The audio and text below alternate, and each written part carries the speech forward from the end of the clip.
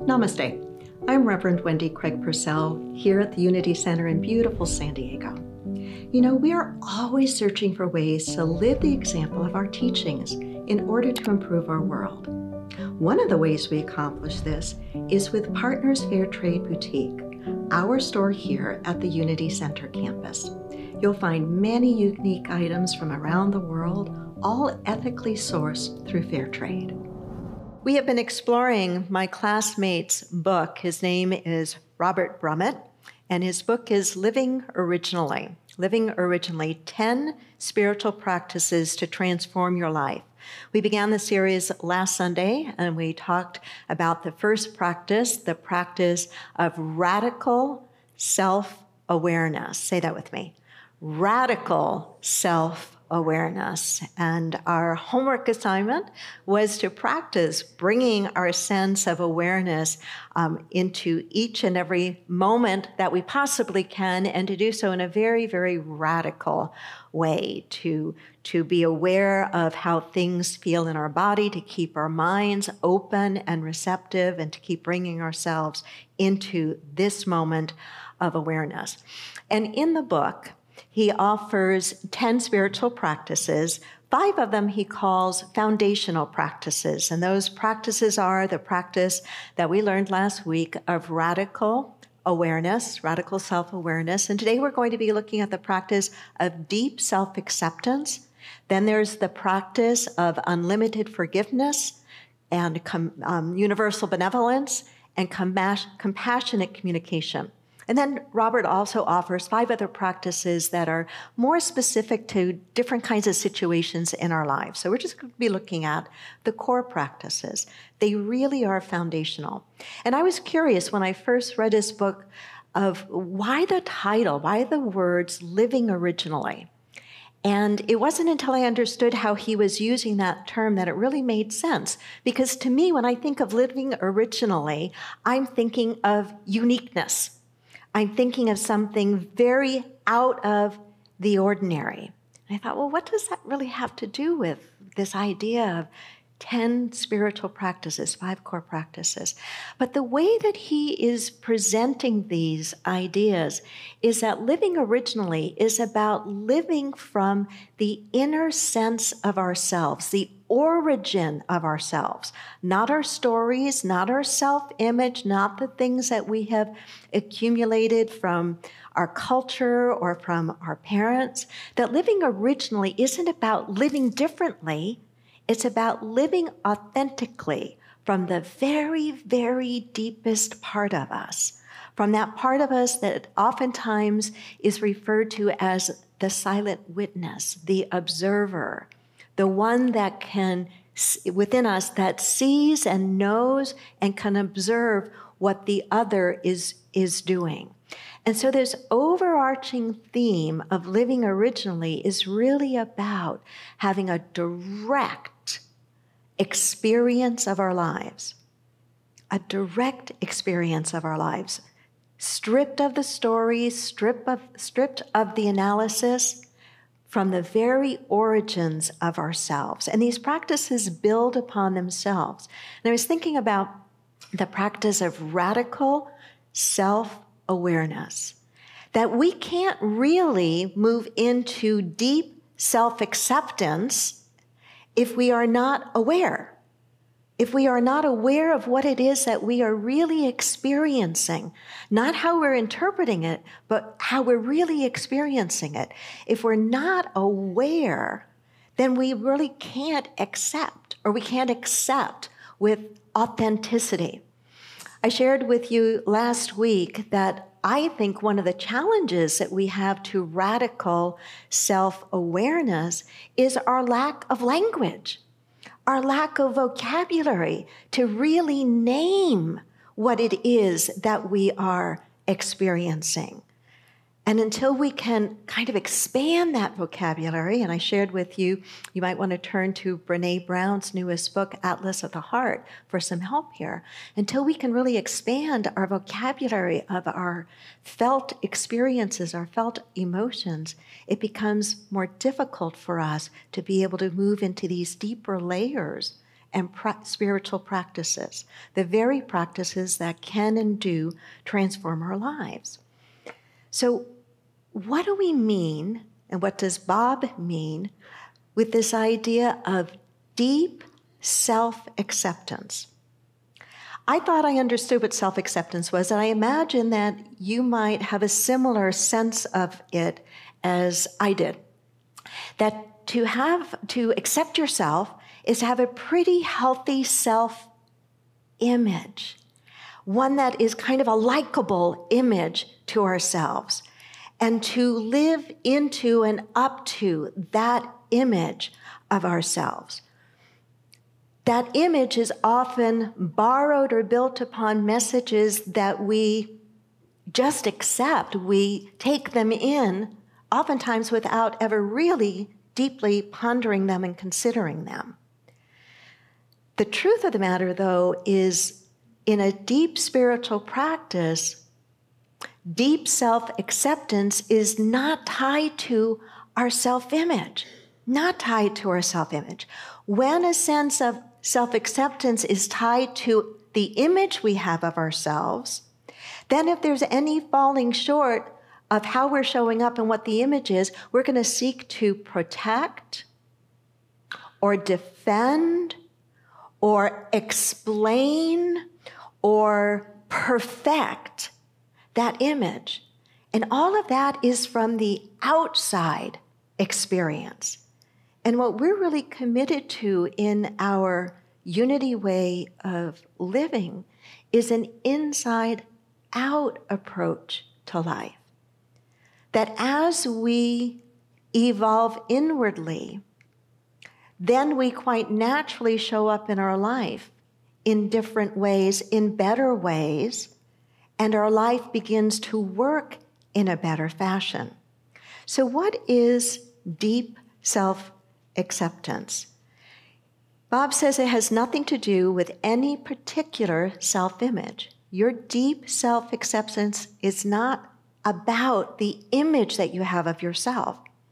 He writes, deep self-acceptance is simply the unconditional acceptance of my present moment experience, whatever that experience may be. The self I accept is simply the sense of self I experience each and every moment. This self is not an image, but rather a felt experience.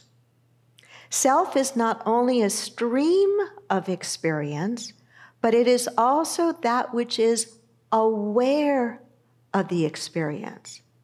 It's not just the stream of experience, it's that which is aware of the experience. I am an ever-changing stream of experiences, and I am the unchanging witness of that stream. If I were to say I am sad, then who I am is the experience of sadness, as well as that which is aware of the sadness. The sadness will eventually morph into some other experience, but that which is aware of the sadness does not change. Take that in for a moment. What we're talking about here is the realization that we live and experience our lives. We can live and experience our lives on many different levels. We're aware of that which is happening to us and in us and around us. And we work to cultivate a language, a broader, more nuanced, more full vocabulary for naming whatever that is. We are that which is happening within us and impacting us. But the deeper layer, and the layer where we can begin to feel greater peacefulness and clarity and can tap into a greater source of wisdom, is that layer of us, or that self of us, that is aware and witness to that which we are experiencing. That's a powerful place to be. And it's not power over anything external. It's a spiritual power that gives us a sense of freedom to not discount what is going on. That's why he is calling it deep self-acceptance, to accept whatever it is that we're feeling inside. I'm feeling sad, I'm feeling anxious, I'm afraid, I'm confused, I'm angry. I can name it. I'm aware of it. I can name it. I can accept that that is my felt experience in this moment. And in addition to that, that which can name it can also stand alongside it and is not it. Does that make sense? That's where a sense of, I think, deep spiritual calmness and balance and equanimity come from. He says, deep self-acceptance is simply allowing each experience to be what it is without interfering with it. Oh, that's a mouthful. To be what it is without interfering with it. He writes some really important words about this, because if we don't understand what this is really referring to, we can use it as an excuse to do harm to ourselves and to others. He writes, I want to emphasize that I am referring to my internal experiences, not necessarily to my words or actions. At times it is necessary to control my words and actions. Acceptance of an internal experience does not mean acting out these internal feelings in an unconscious or harmful way. I can accept the physical sensations, thoughts, and emotions without acting any of it out. Internally, I allow everything to arise naturally. Externally, I act ethically and responsibly to the best of my ability. I can completely accept an emotion or desire and yet refrain from acting upon it. Deep acceptance means accepting my present internal experience completely and acting ethically and responsibly in the world. Take a breath. So it's not license to do harm. It's not license to act out of a lower nature feeling that we might be experiencing in a moment. It's to accept that that's what's going on, but to also bear witness that that's not all that we are, and to still always hold ourselves to the best of our ability to that which is highest ethically and morally. Deep self-acceptance does not mean that I like everything that's happening, right? There's probably a lot that may be happening that internally that's going on for me or for you that you don't like. I mean, let's be honest. Don't we have preferences for how we want to feel? Right.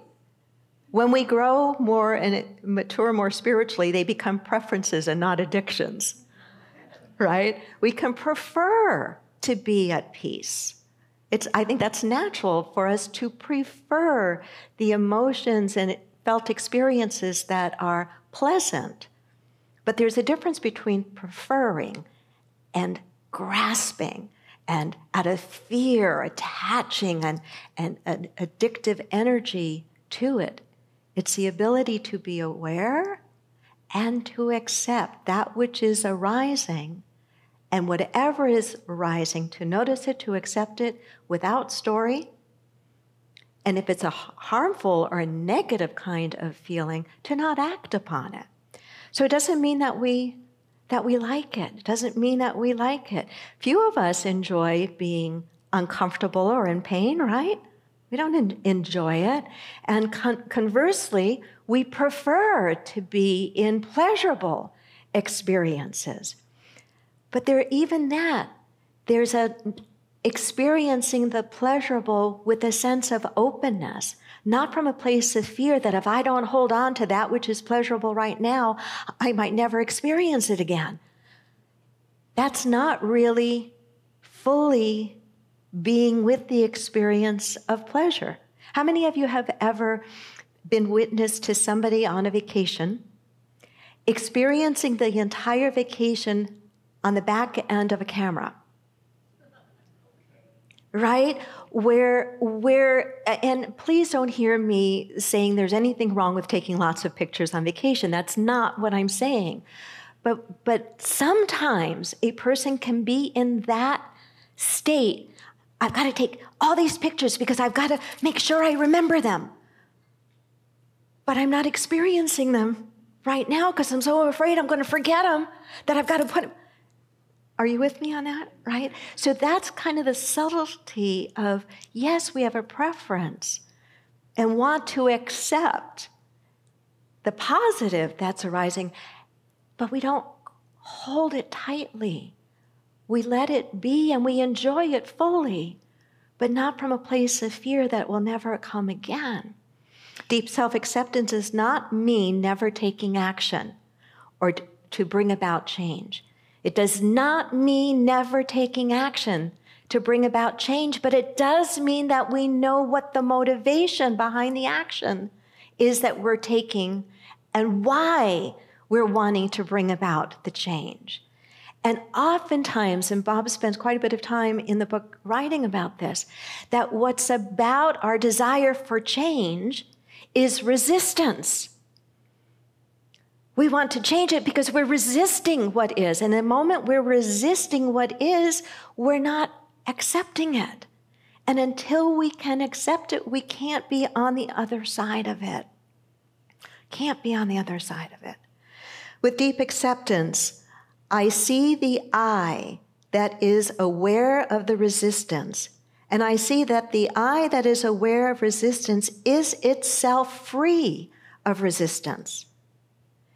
The I in yourself, not this I, but the sense of I, the I in yourself that is aware of the resistance you feel, the thing you feel like you cannot accept inside of you and around you.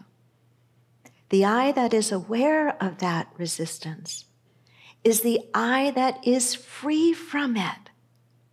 And the I that is free from it is the one that is the portal into the greater wisdom of how to respond, of what action to take or no action to take. Sometimes the most powerful thing we can do is nothing. I have a ministerial friend and colleague. Her name is Reverend Sandra Campbell. And we chit-chat every once in a while, especially about the anti-racism work that the Unity Center has been doing for a while. And as ministers, we talk about things that go on in our ministries and some of the stuff that can be difficult and challenging. And she was sharing some stuff with me. And she said, you know, my mama, this is Sandra speaking, my mama used to always say, the Lord will fight your battles if you just sit still. That was her favorite. Her mama, who lived to be, I think, over 100 years old, used to say from Scripture, the Lord will fight your battles if you just sit still. And you know, in metaphysics, we interpret the word Lord to mean law, spiritual law, not man-made law, but spiritual law. And if you think about it, the law will fight your battles and not fight in a violent way, but the law will work your battles out if you just stay still. I think there's a lot of wisdom to that. So how do we practice this? Well, I think just having the language and working with the 5 core principles as what they are and the language of them is a good starting point. So you have as part of your language toolkit the simple practice, the simple to say, practice of radical self-awareness. So just calling that to mind as you go about your day to bring radical self-awareness to whatever it is that you are doing, how it's feeling in your body, what you're noticing. And now you have just the words that he offers of deep self-acceptance. But going a little further into that, what might that look like in practice? And I think what it looks like is paying attention to when we feel resistance arising in us. And resistance arising in us often feels like one of 2 things: aversion or craving. aversion or craving. Aversion is a real strong dislike of something, and a craving is a wanting to hold on and never ever let it go. Aversion is an active form of resistance, and so we watch and we notice what's going on inside of us. I'm feeling resistant. My buttons just got pushed. What's going on? To try to name it and to accept it. To accept it, but to allow that in us which can see it, name it, and accept it, to also be the portal for a higher change. And to notice when we are craving something. It's been said that with craving, the mind looks outward to avoid looking inward. I thought those were powerful words, that with craving or with addiction, the mind is looking outward instead of looking inward. And so all of this is a journey of paying attention to our inner experience. It is, to me, part and parcel of Jesus talking about, why are you so aware of the speck in your brother's eye that you don't notice the log in your own eye? First, remove the log from your own eye, then you'll see clearly to remove the speck from your brother's eye. I think in part what he was talking about is that when we really get that our journey is to look deeply within, without story, without harsh judgment, with an energy of acceptance and understanding, when we really do that, because for most of us, that's a pretty full-time job. We don't have the energy, we don't have the time, we don't have the desire to be about trying to figure out what's wrong with the other person. Oh, yes, we can walk alongside and be helpful and supportive, but that's different than making another person or a project rather than ourselves being our project. Does that make sense? Does that make sense? So in closing, deep self-acceptance is simply allowing each experience to be what it is without interfering with it in any way. Namaste.